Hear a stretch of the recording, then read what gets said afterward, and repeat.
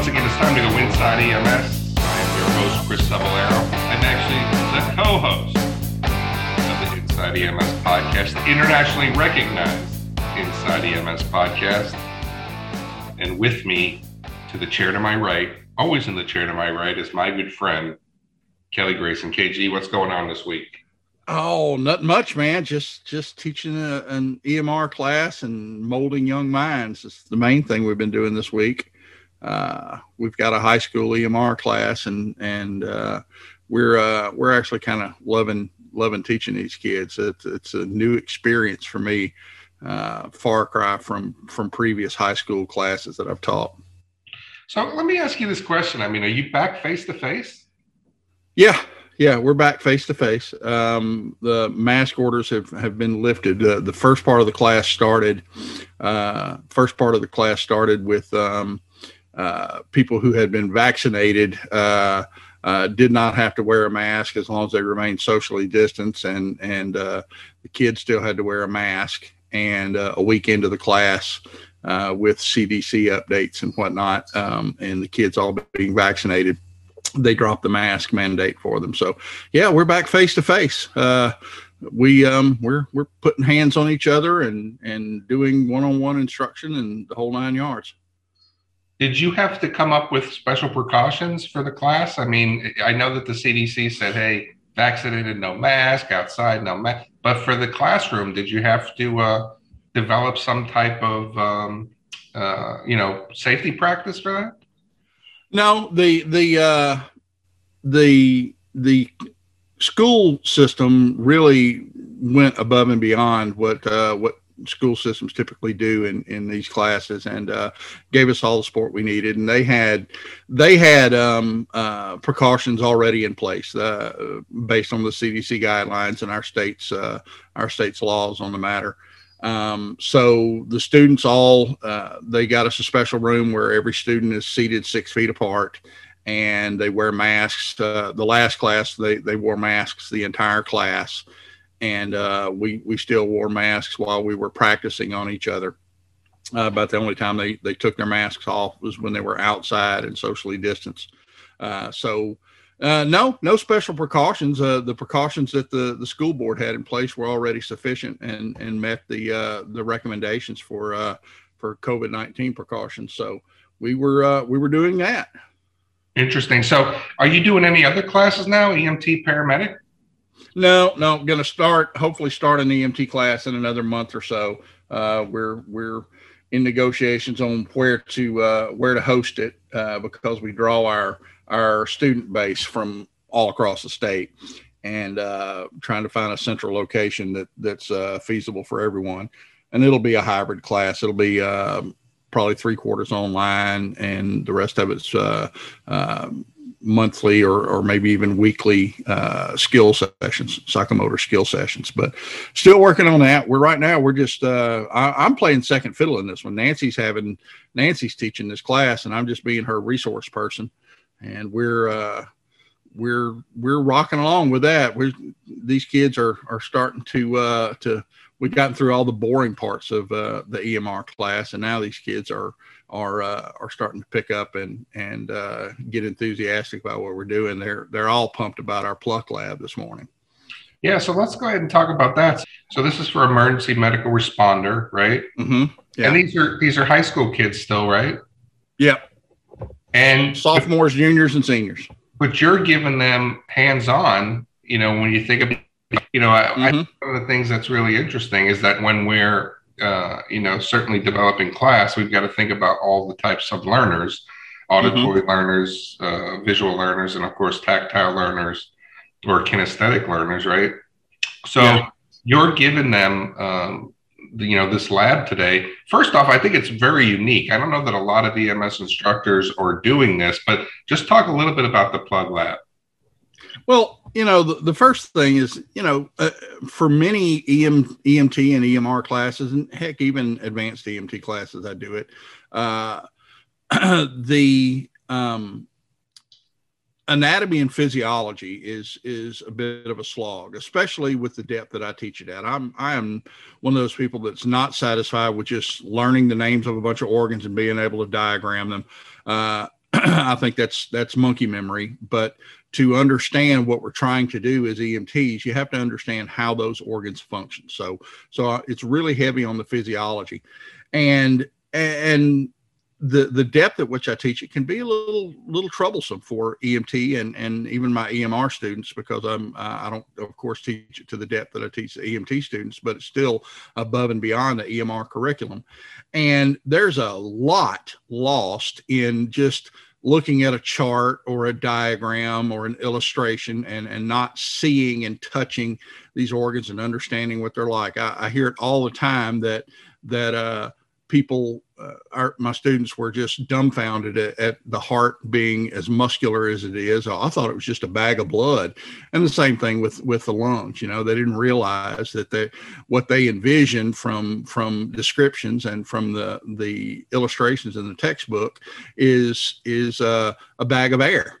And they don't realize that these are tissues. So we talk about, we get them to put their hands on things, and we use swine organs for it.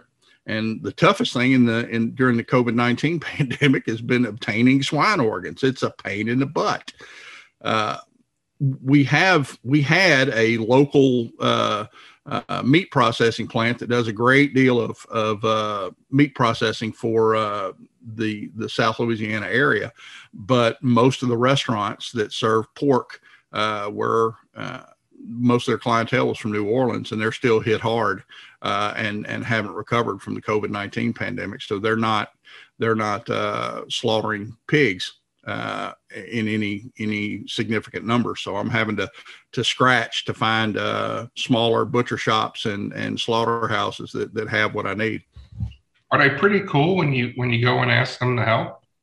Oh yeah, they're super cool. This is Cajun country, so some of the organs that I want that everyone else throws away, Cajun cooks will cook and eat.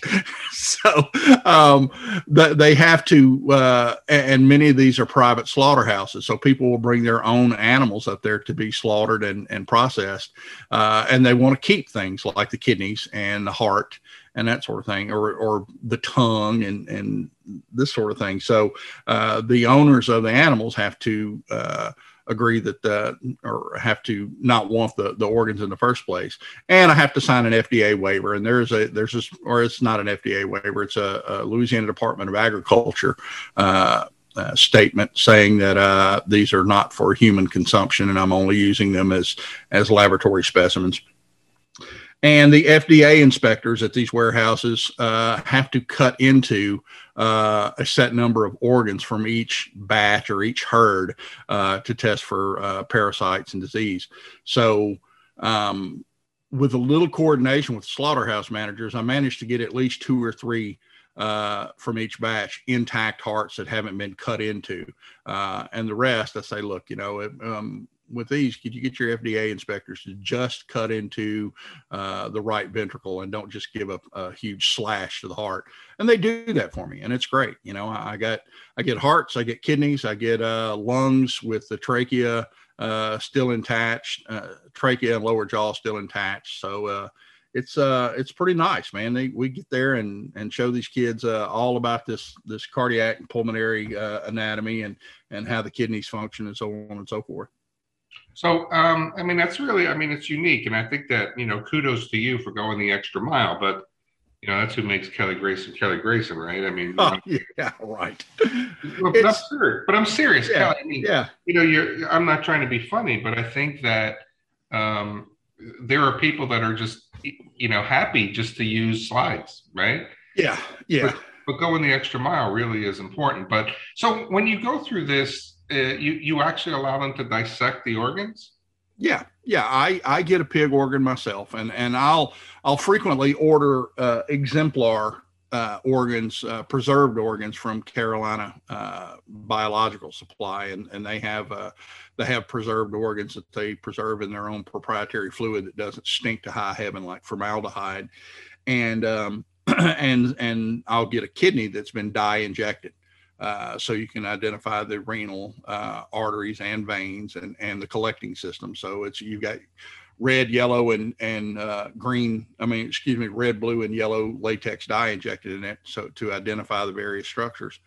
And what I'll do is I'll break the class into teams and give them each a crawfish tray, just a big platter, so juices don't spatter everywhere. We lay out a bunch of Chuck's pads and put them all in gowns and gloves and eye protection. And I'll get up on the front at my desk with a document camera, and they can see a dissection from the document camera, and they follow along. And when we open up the heart, of course we examine the external anatomy, and we'll identify the chambers, and I'll make the point to them that, see how small and flaccid and really insignificant looking the atria are compared to the ventricles. And this is why people can live with atrial fib, because they don't contribute that much to stroke volume and cardiac output. And this is where the coronary arteries lie. Feel how thick and muscular the left ventricle is. Can you tell me why that is? And so on and so forth. And then when we cut into the heart, I'll point out the trabeculae carneae and the chordae tendineae and the flaps to the bicuspid and tricuspid valves and how those work, and point out the trabeculae and say, you see these little pockets here in the ventricles, when somebody's in atrial fib and their heart is not beating in a coordinated fashion, or their atria not beating in a coordinated fashion, sometimes blood collects in these and clots. And when a clot breaks loose, you can have a stroke, or you can have an MI, or you can have a pulmonary embolus. And this is why people on atrial fib take blood thinners and so on and so forth. And the pièce de résistance is I will get one of my hearts, one of the undamaged hearts or uncut hearts, and find the coronary ostia at the base of the aorta, and crack open a glow stick and draw up a syringe of glow stick fluid and turn out the lights and inject glow stick fluid in the coronary ostia, and you can watch the coronary arteries light up. And yeah, that's cool. They love that. Yeah, and we'll take the lungs, and the cool thing with the lungs is we'll take them and I'll hook up an endotracheal tube. I'll get an 8.0 endotracheal tube and a BVM and PEEP, and we show these. Invariably, you get a lung that's been nicked in the skinning process. So you can show, look how this lung inflates and the other one doesn't inflate so well because it's got a pneumothorax. And here are the rings of the trachea and the esophagus lying behind it. And here's the vocal cords and the arytenoid cartilages and so on and so forth. And then I'll ventilate this set of lungs with and without PEEP. And they can actually see and touch the results of alveolar recruitment and retention. And say, this is why we use a PEEP valve when we bag somebody. This is why we use CPAP, because this is what it does. If you just let somebody breathe without that, all these collapsed alveoli kind of stay collapsed. But if you add PEEP to the mix, you bring them back into play, and now that they're back to their job of exchanging respiratory gases, and they can actually see that and see those atelectic areas pop back open and start exchanging gases again. It's pretty cool. You made me a little nervous there when you said small, flaccid, and insignificant, but I'm glad you were talking about But yeah, I'm triggered. I'm sorry, man. I know you gave me some chills there, but so Kelly, when you think about this from the adult learner, or I guess in this class, high school kids, it's still adult learning. How does this help the kinesthetic learner? I mean, are they the ones who are benefiting most from this practice, or is it kind of the best all round? Or because it sounds like as a skill, being able to dissect and go through this process, it really kind of benefits them the most. Yeah, it does, and of course, our current understanding of learning styles is that there is no one single learning style. There is no true kinesthetic learner or auditory learner or visual learner. And effective learners make use of all three of those domains: auditory, visual, and kinesthetic. But to neglect one part of it in a very important part of the class, understanding how the human body works, is just, I think it's kind of silly, neglectful. It's easy enough to do one of these labs, and I came about them simply because anatomical models and breakaway segmented hearts and all that kind of stuff that you can take apart are hideously expensive, and they still don't feel like a heart. It's injection molded plastic. It looks like a heart, but it's nothing like putting your hands on the organs, and I'll say, look, this is about as close to human as it gets. As a matter of fact, they cut these valves out of pigs and put them in humans when they need valve replacement surgery. They do artificial valves, but they've also had many people have had their valves replaced with pig valves. That's how close this is to the real thing.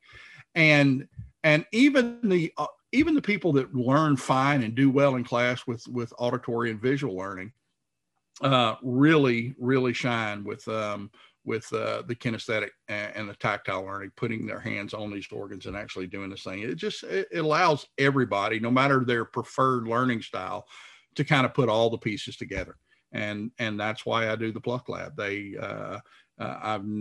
I have yet to have a set of students that didn't get a lot out of the PLUCK Lab. And they'll go tell the next class of students, hey man, wait till you get to cut open those organs. That is way cool. They've been looking forward to this for 2 weeks. So I got to tell you, man, kudos to you. And not really where we wanted to go with the show, but I think it was really important to show how instructors are making their classes dynamic and energetic and inspiring and motivated. But for everybody out there, if you're enjoying the show, please take a moment to rate and review on Apple Podcasts. Contact the Inside EMS team at the show at ems1.com to share ideas, suggestions, and feedback.